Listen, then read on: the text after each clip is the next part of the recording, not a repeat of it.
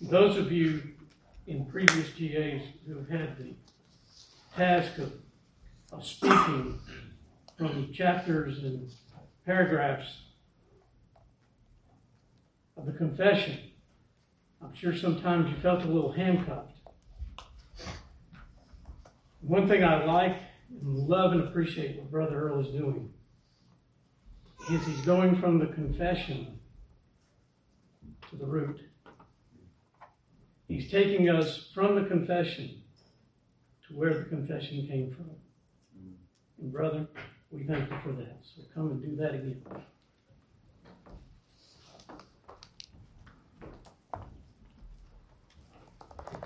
Pastor Jeffords, I yield.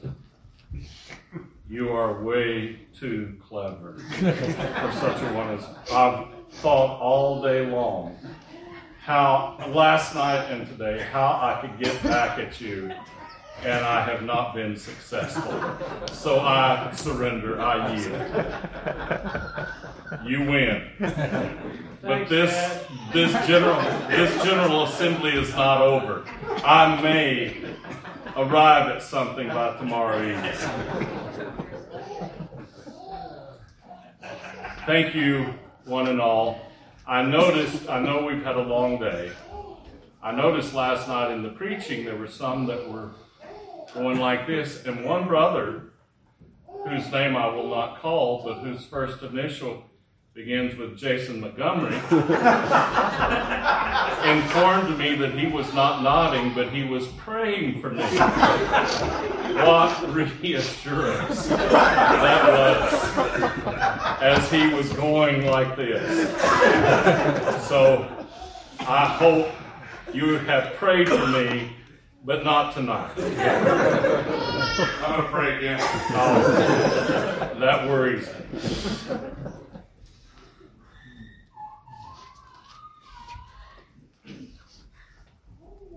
I know it has been a long day, and I don't want to keep you excessively long, but I do want to do what has been assigned to me.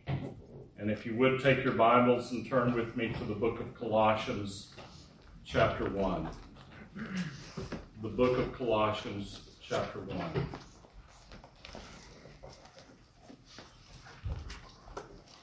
And the task that was assigned to me is to deal with our confession, chapter 26, paragraph 10, in which we find these words. The work of pastors being constantly to attend to the service of Christ in his churches in the ministry of the word and prayer, with watching for their souls as they that must give an account to him. The rest then deals with the responsibility of the churches to the pastor. Having said that, last night we looked at the first point that was assigned to me, the ministry of the word. Tonight I want us to look at the ministry of prayer from Colossians chapter 1. Begin reading with me, if you would please, with verse 9 as we hear the word of the living God. For this reason also, we also, since the day we heard it, do not cease to pray for you and to ask that you may be filled with the knowledge of his will and all wisdom and spiritual understanding, that you may walk worthy of the Lord, fully pleasing him, being fruitful in every good work and increasing in the knowledge of God, strengthened with all might according to his glorious power, for all patience and long-suffering with joy, giving thanks to the Father who has qualified us to be partakers of the inheritance of the saints in the light. He has delivered us from the power of darkness and conveyed us into the kingdom of the Son of his love, in whom we have redemption through his blood, the forgiveness of sins. And may the Lord bless the reading of his word and the proclamation of it, and give us ears to hear, minds to comprehend, hearts to receive, and wills to obey. Let's pray. Our immeasurable God and Father, we bow before you tonight. We confess that you are God and you are God alone. From the rising of the sun to the going down of the same, you are the Lord, and beside you there is none other. We thank you that you are also Lord of the Scriptures. You gave us your word, and we bless you that we're not left to grope about in darkness to try to discern by our sensory elements to find you, to seek you, to know you, to love you, adore you, and to serve you. But you have given us the revelation of yourself in the Holy Scriptures. As I have read them tonight, and as I seek to expound them, I ask for the aid and the assistance of the Holy Spirit. I pray that you will make your word effectual in each mind and heart here this evening, to the glory and praise of Jesus Christ, to the edification of your people, especially those who have the internal call of Christ, and to the end that souls, precious souls, elect souls for whom Jesus died, might be brought to him who is life eternal. Amen. Amen. The Vice Chancellor of Oxford and chaplain to the Lord Protector Oliver Cromwell wrote these words: "A minister may fill his pews, his communion roll, the mouths of the public, but what that minister is on his knees in secret before God Almighty, that he is, and no more." Here are the words of one of the most brilliant theologians from Calvin's time to ours. Here he esteems the matter of prayer. I'll deal with this at the end of this message, but our forefathers did not pen the words "and prayer" in our confession just to fill up space. There was a particular reason. They understood the ordinary means of grace. And though we don't think of that prayer as ordinary, it is in the truest sense of the word. It is the hardest work that you will ever do. I don't know about you, but I used to receive parcels that would come across my desk, and they would be filled with books that would have advertisements in them. And I remember a couple of books that came across my desk. One was Soul Winning Made Easy. I didn't even open it up. I just dropped it in file 13. And then another, Prayer Made Easy. When I just saw that, I didn't even take it out of the packet. I just dropped it in the trash can. Prayer is not easy, my friends. It is some of the hardest work that we will do. And yet it is part of our pastoral ministry. Here in this passage of Scripture, as I was thinking about what I would bring to you men, this kept coming back to my mind and soul. And this passage here in Colossians. Colossians, as you may know, is one of Paul's prison epistles. It was probably written from Rome. There are debates as to whether it was from Caesarea or some other place, but most conservative scholars will give the consensus that he is writing this from Rome. Paul, whether you realize it or not, had never been to Colossae. He had never preached the gospel there. He did not found the church in Colossae. Epaphras did. We know this from verses 7 and 8, where Paul says, because of the hope that was laid for you, which has come to you, as it also in all the world, as you also learned from Epaphras, our dear fellow servant, who is a faithful minister of Christ on your behalf, who also declared to us your love in the Spirit. And this is it not what we are discussing and prayerfully considering here? We want to see churches that will preach the gospel, and as a result, other churches be planted, and they keep replicating themselves over and over. This is the fruit of Paul's ministry. Epaphras was converted under Paul's ministry. And he goes to the Lycus Valley where there are 3 churches, Colossae, Hierapolis, and Laodicea, in close association with each other. He commands with apostolic authority that this epistle at the very end in chapter 4 be read to the churches in Laodicea and Hierapolis, all in close proximity in the Lycus Valley. So he had never been there, as far as we know. He did not preach the gospel there. He did not found the church there. Epaphras did. Yet, when the apostle heard it, notice what he says in verse 9. For this reason we also, since the day we heard it, heard what? What did he hear? He heard Epaphras' report of what God in Christ had done in the city of Colossae. How that he had saved sinners, how that he had called them out of darkness into his marvelous light, and how the end result of that was the founding of a visible church. They covenanted together for the worship of God, for the edification of the body within itself, and for the evangelization of the lost. And when he hears this, notice what he says, for this reason also since the day we heard it, we do not cease to pray for you. He prays for them. And what we find in verses 9 through 14, and I believe a pericope of the Greek New Testament will bear this out, what we find is an apostolic and pastoral pattern of what John Eady calls praying and asking.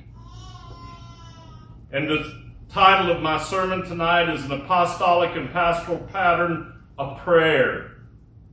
And I would commend to you, pastors, to you ministers, to you elders, John Eady's wonderful commentary, a commentary on the Greek text of the Apostle Paul to the Colossians. Matter of fact, I would commend to you all of his commentaries. They are brilliant and at the same time very soul-stirring. There are 3 things I would like to draw from this passage tonight. First of all is the duration regulating prayer. Secondly, I want us to see the details of his prayer. And then I want us to see finally the doxology that just explodes within him at the end of this prayer. First of all, the duration regulating this prayer. For this reason we also, since the day we heard it, do not cease to pray for you. He had never seen them. He had never met them. He probably, highly probable, he did not know one of the people in the church. All he had heard was the report that Epaphras brought to him. And yet he says, we do not, since the day we heard it, we do not cease to pray for you. It was not a single impulse of praying one time for them. Lord, bless the church at Colossae. And he goes about his apostolic pastoral ministries. Indeed, from the moment he heard Epaphras' report down to the time of the writing of this epistle, he could say, we cease not, I cease not praying for you. He did not see preaching as an ancillary task to his pastoral or praying as an ancillary task to his pastoral ministry. He saw it as integral. And how easy it is for many of us. And I am not standing here as your master today. I am sitting here standing here culpable. How easy it is for us as pastors to go into our studies. And I knew that my wife loved me within the first month of our marriage because books were scattered all over the place. Our bedroom, our kitchen table, our living room, even the bathroom. And I've yet to hear one word of complaint about books being all over the place. How easy it is for us to take our books and read and learn and bury ourselves in these things. How easy it is for us to prepare sermons. Not that sermon preparation is easy. To write, to talk on the phone, visit folks, fellowship, and yet spend so little time in earnest prayer for our flock, much less the flocks of others. One of the great benefits of this association is that we are getting, you that are members are getting to know one another intimately. When you go back, it is incumbent upon you not only to pray for your flock, but for the flocks of others. I think this is the apostolic example given to us here in this passage. It is the apostolic pattern that was set for us in the book of Acts, where when the church was growing and there was the need for deacons, the apostle said, "It is not good for us to wait on tables." It was not that it was above, it was beneath their dignity and they were above that. But it was because, as they said in Acts 6:4, and our forefathers put this as a proof text in our confession, Acts 6:4, we will give ourselves continually to what? And our confession has it a little backward. The apostle said prayer and ministry of the word, serving the word. A vital part of our labor as pastors is to pray. And Paul followed that apostolic pattern, as Edie again says, of praying and asking. Notice, we do not cease to pray for you and ask that you may, etc. So it wasn't a one-time thing. Oh, I've salved my conscience so many times. Someone will say, pray for me. And I know they're in dire need. And I say, yes, I'll pray for you. And I go and I'll say, Lord, bless so-and-so or such and such, or Lord, bless this church. And I salve my conscience. And it's seldom, if ever, I pray for them again. I know none of you are guilty of that. But I have been so many times. So we see, first of all, the duration regulating prayer. He continued. I don't have time. I thought about this next section, beginning with the latter part of verse 9, is such beautiful language, beautiful wording in the Greek. It's filled with participles. I don't know about you, but I didn't like participles as far as studying them. So difficult to grasp. Did anybody find participles easy? If you did, I want to give you a shot of some moonshine out here back after the service. Something's wrong. It's filled with participles. Not going to give you a lecture on Greek morphology. It's this beautiful language that Paul uses in this entire section. But I want us to see the details of his prayer. Notice he did not say, Lord, bless them. Lord, be with them now.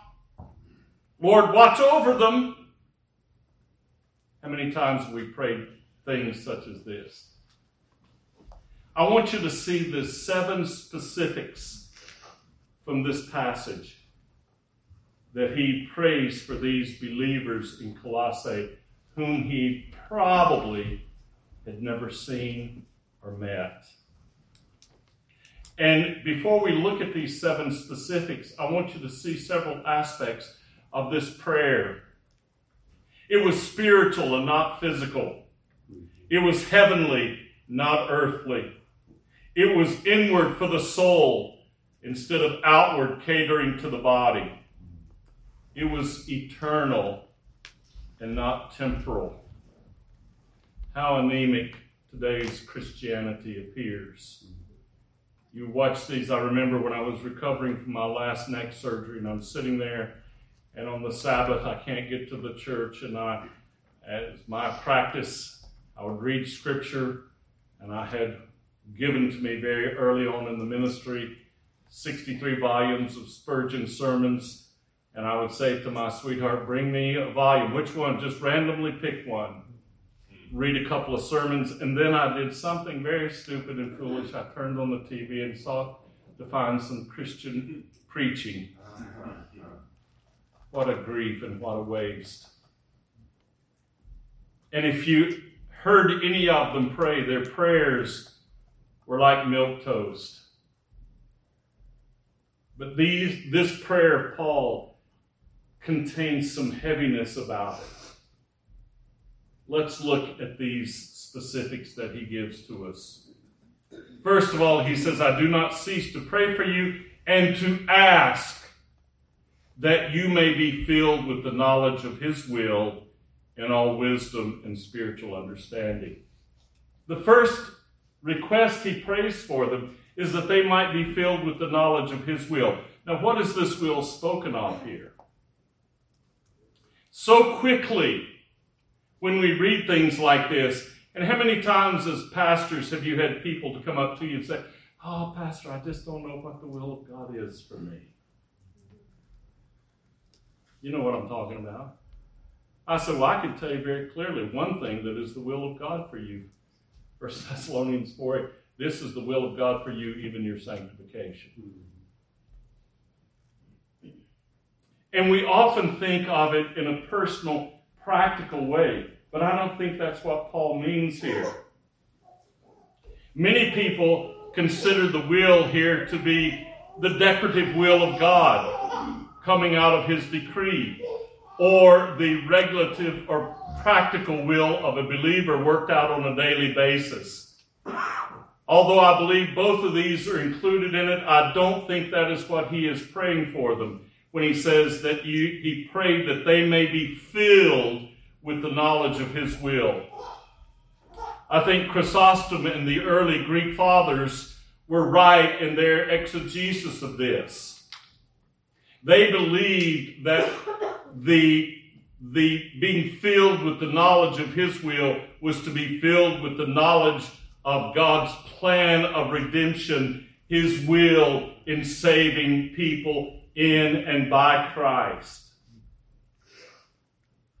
And Chrysostom's exegesis, and by the way, I trust him a lot more than I do many modern exegetes, because he was he was reading the scriptures and exegeting from the Greek, the Attic Greek.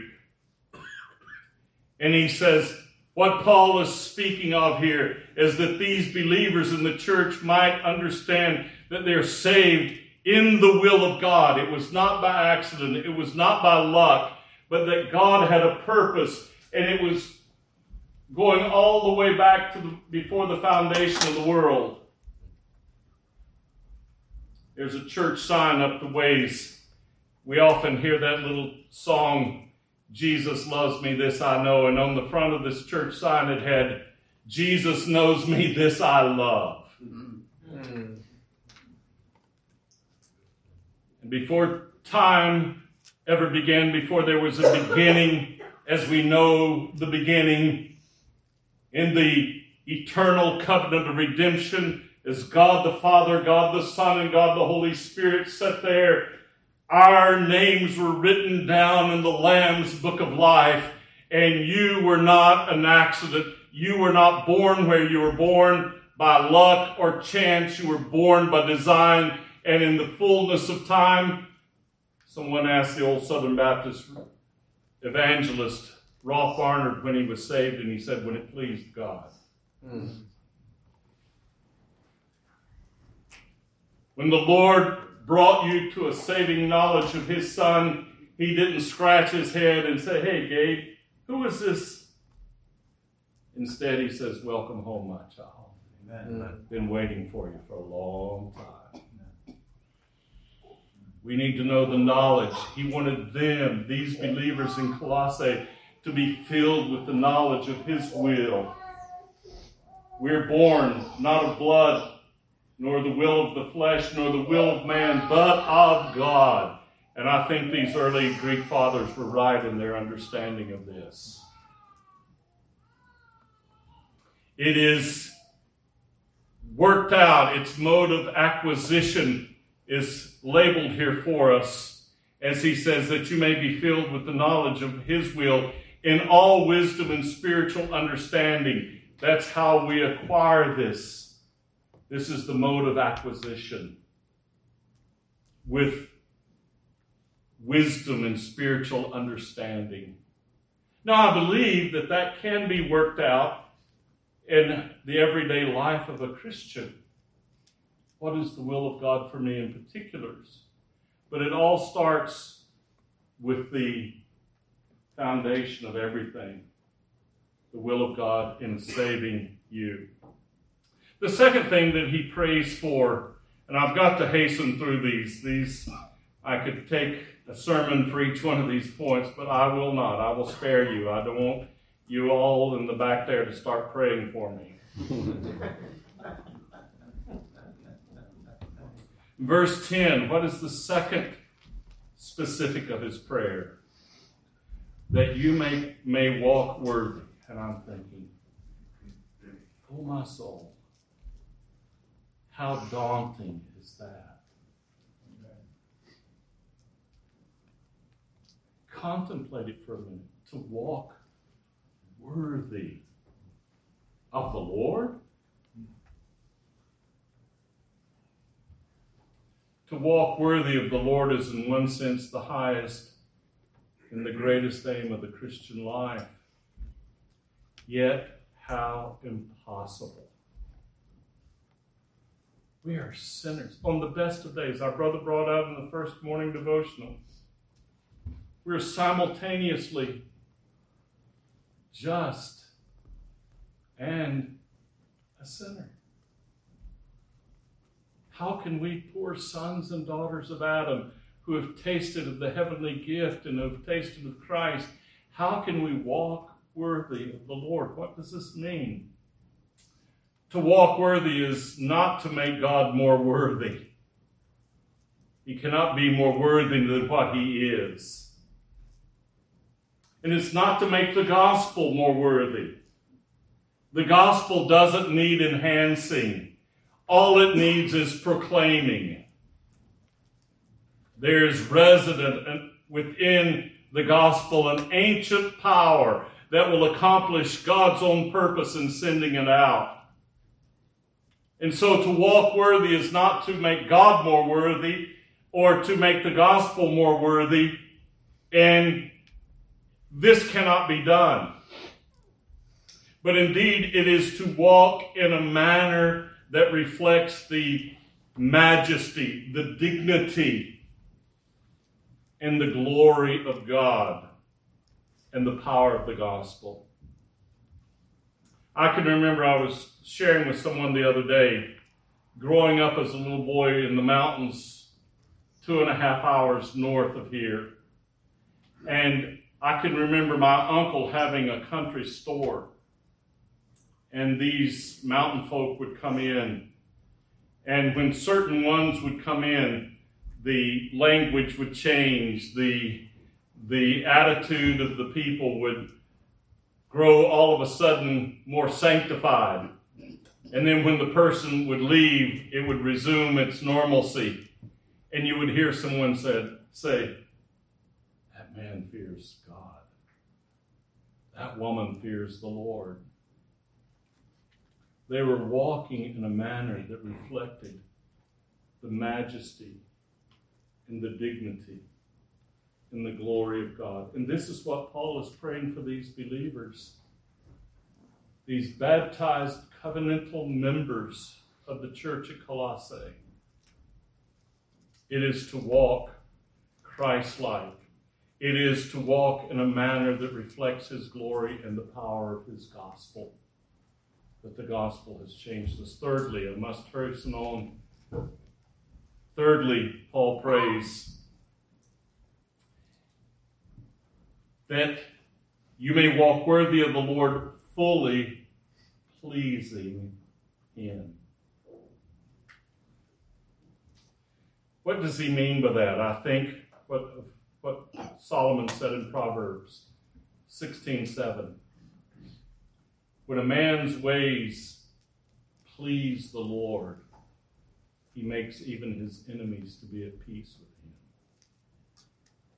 Paul said in 2 Corinthians 5:9, that whether I'm absent from you or present with you, I make this my one aim, to be always well-pleasing to him.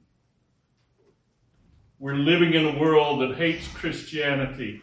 It's easy for Christians to become intimidated, especially in the marketplace.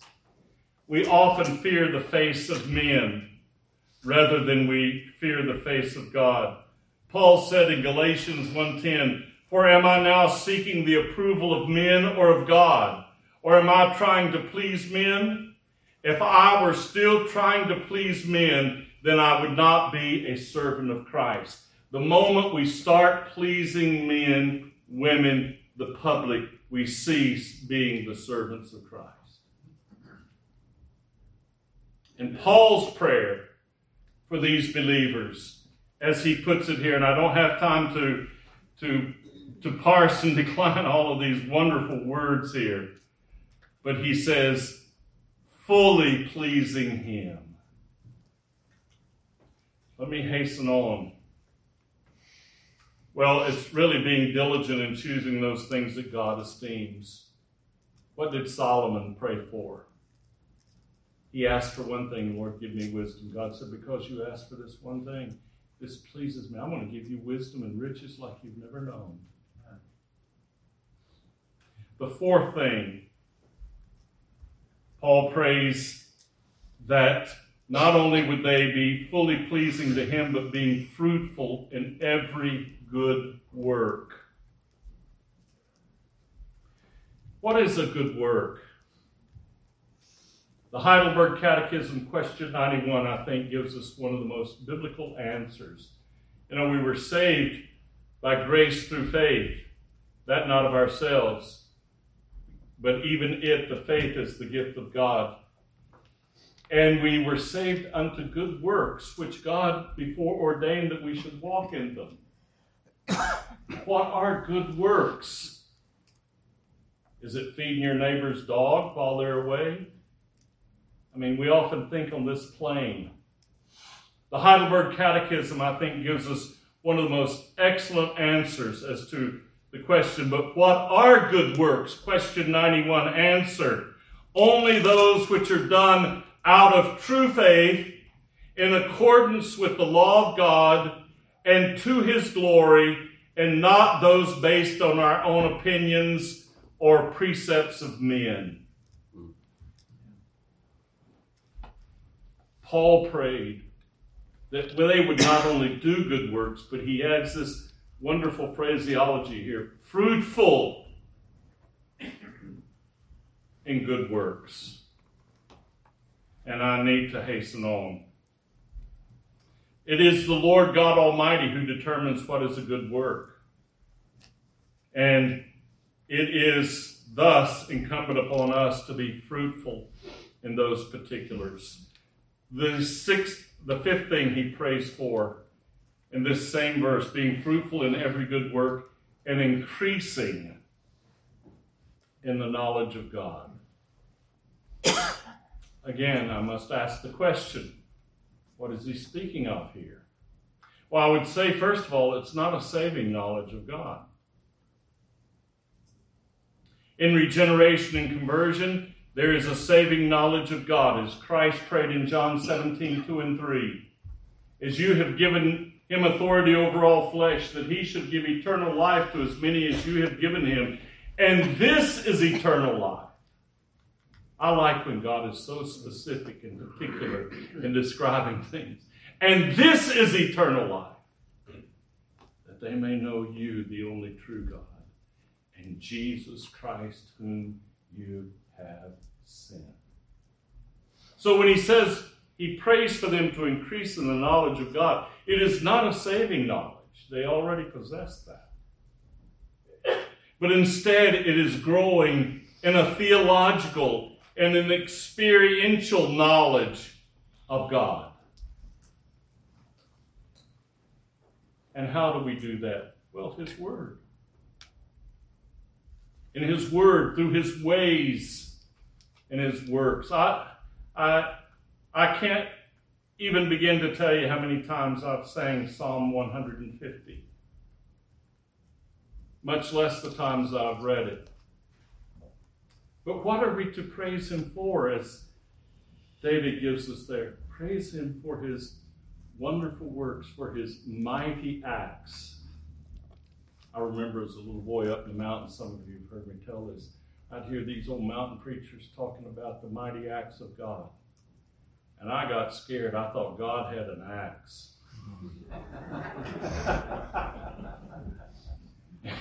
It wasn't until I got into my teen years that I understood the difference between an AXE and an ACTX. Praise him for his mighty acts. I thought, man alive, I don't want to praise him for a mighty axe. But when we come to Scripture and we see these great redemptive acts, we increase in the knowledge of God. I think of that wonderful last hymn we sang, "Be still, my soul. The winds and waves still know the voice of him who ruled them while here below." The whole world is filled with his glory. His mighty acts throughout redemptive history are there to help us to increase our knowledge of God. And we understand his knowledge. We increase in his knowledge through his word, through his ways and his providence, and through his works. Herbert Carson says, the Colossians must not, however, be misled into thinking their goal is a barren orthodoxy. Hellenistic Judaism may content itself with an intellectual growth and religious knowledge divorced from life, but the knowledge of God to which Christians aspire will reveal itself in the transformation of character. This is what Paul meant when, after being in Christ over 20 years, he writes in Philippians, over 20 years since the road of Damascus, and he writes in Philippians 3:10, that I may know him and the power of his resurrection and the fellowship of his sufferings, being made conformable unto his death. This is what Peter means as he ends his last epistle, 2 Peter 3:18, his final imperative. But grow in grace and knowledge of our Lord and Savior Jesus Christ, to whom be glory forever and ever. Amen. Paul prayed for these believers in Colossae that they would increase in the knowledge of God. Sixthly, strengthened with all might. And here is it's just beautiful Greek. Paul has an interesting play on words here in this verse. To be strengthened, Paul uses the Greek form of the word dunamis, meaning power, which is the same word used in Romans 1:16, for I'm not ashamed of the gospel, am I, for it is the power of God unto salvation, etc.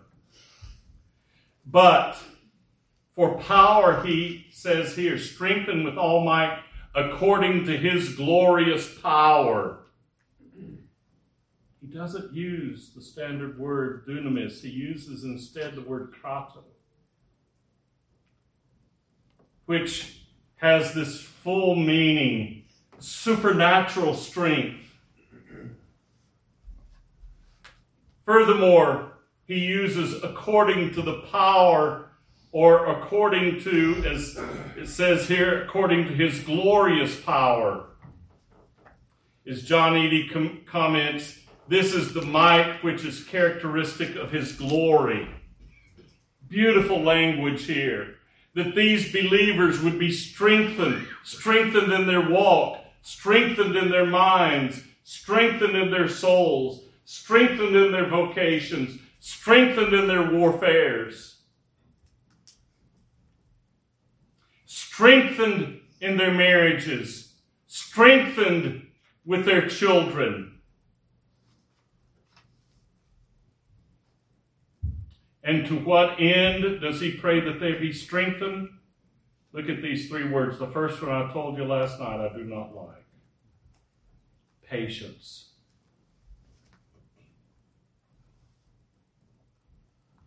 How many times have we dealt with sheep in our congregations?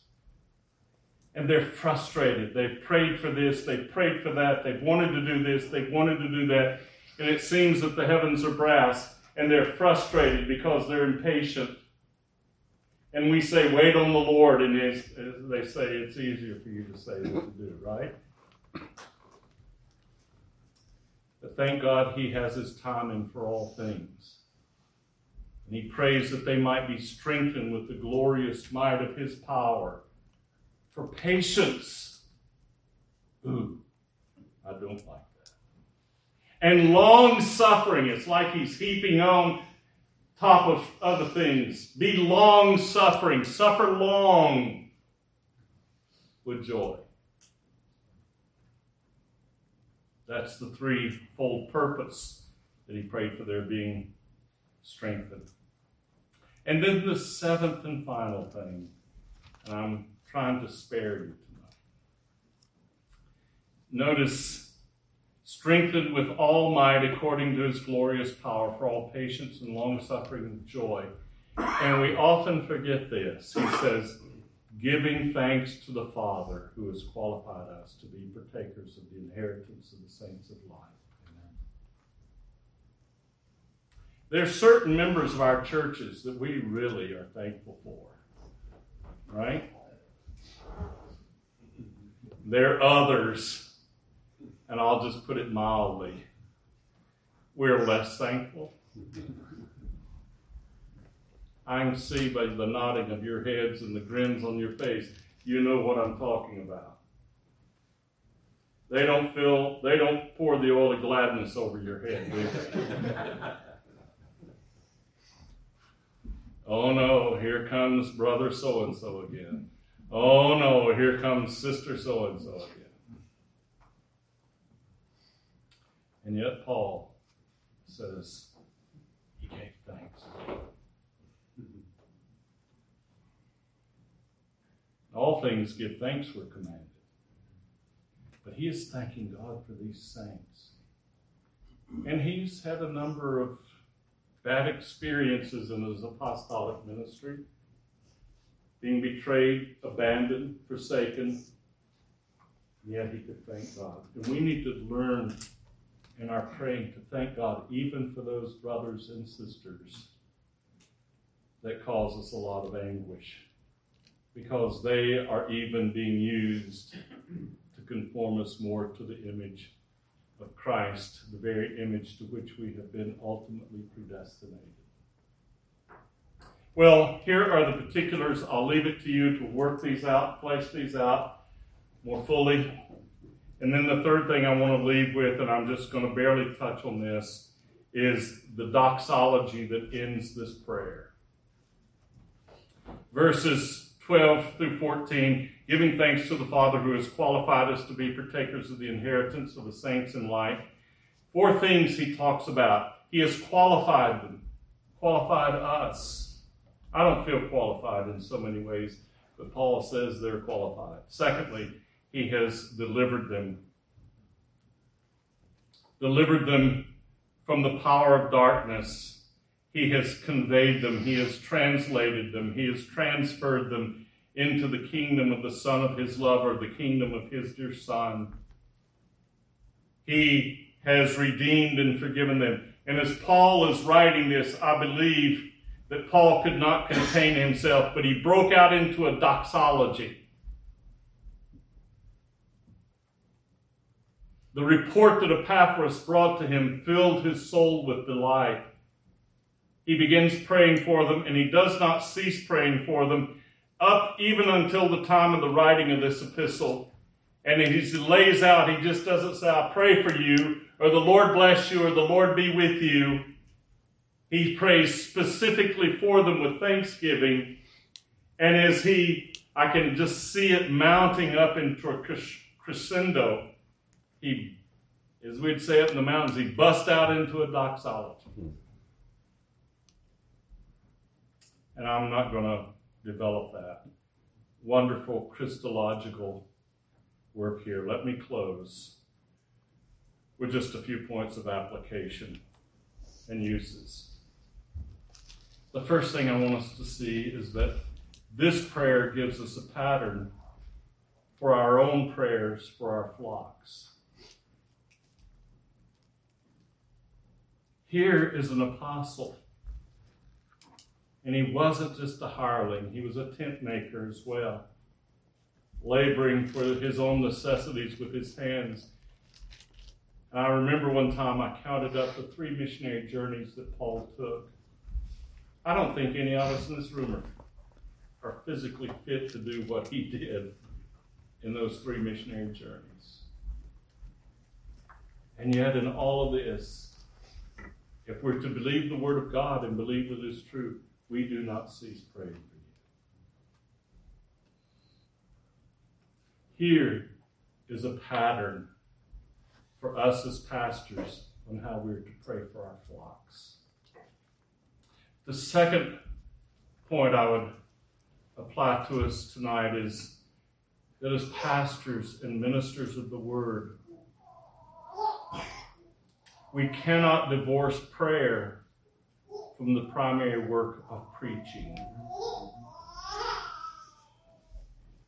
I don't know about you, but in my years of ministry, I found it easier to prepare sermons, though at times it was arduous work.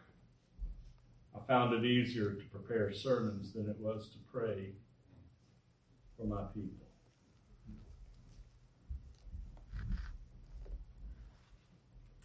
Paul writes to the church at Ephesus as he begins in chapter 6, verse 10, describing the whole armor of God. And he gets down to verse 19 and he says, pray for me. The old King James uses the word utterance. We don't use that word much anymore, but I like it. It's the word parousia, not parousia, coming, but it is from the word fullness. Pray for me that there might be the fullness of the word of God in me, that I may speak the word boldly as I ought. Charles Bridges, in his quintessential, marvelous work, The Christian Ministry, and if you don't have that, you need to get it.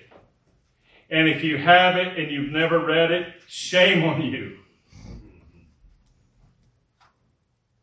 But Charles Bridges, in his book, The Christian Ministry, says this, parousia, that flowing unction of grace, which gives life and power to our preaching and unties our stammering tongues to speak boldly as we ought to speak.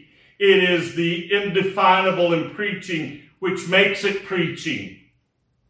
It is that which distinguishes and separates preaching from all mere human addresses. It is the divine in preaching. It makes preaching sharp to those who need sharpness. It distills as the dew to those who need to be refreshed. It is heaven's distillation in answer to prayer. It is heaven's knighthood given to those chosen, true, and brave ones who have sought this appointed honor through many an hour of tearful, wrestling prayer.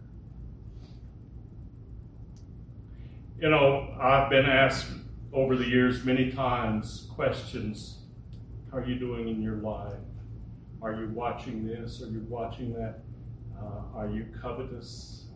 You know, you guarding your eyes with the computer and pornography? And I said, you know, you're asking me the wrong questions. You want to bring me under conviction? Ask me, how much have I prayed for my flock? On Mondays, they go into a workaday world. I can go into my study and take care of administrative matters. They are going into a hostile environment. We need that blessing of God upon our preaching that comes through prayer. Let me ask you, how do you pray for your flock? Is it that simple little, Lord bless them, Lord be with them, Lord watch over them, keep them today? Right here are 7 specifics that instruct us how we should pray for those over whom Christ has made us overseers. Do you pray for your flock? Are you taken up with their physical needs or their spiritual developments as listed in this passage? And I close with this. Our 17th century Baptist forefathers did not see prayer simply as a confessional dictum to be inserted into our confession. Instead, they saw it as a genuine means of grace for a blessed and prosperous pastoral ministry. May Christ grant us grace that we follow in their way. Let's pray. Immeasurable God, our Father, we bless you tonight for your word. It has been easier for me to preach this than it is to put it into practice. I know it's easier for some to hear this than to put it into practice. May we not just be hearers of your word, but doers also. May we realize, as we shall see tomorrow, that you have entrusted to us a divine stewardship of a flock. And one day we will have to stand before you and give an account. May we know our sheep by name. May we know the struggles, the tensions, the anxieties, the stresses, the victories, the joys, the delights of those in our flock. Oh, Father, we confess how miserably we have failed. I have failed in being a man of prayer. But make it so with each one of us here, especially these men who have been trusted with flocks that you have loved with an everlasting love. Seal these truths to our hearts and cause them to bring forth fruit that remain, not just 30-fold or 60-fold, but 100-fold, to the glory and praise of your dear Son. Amen. Amen.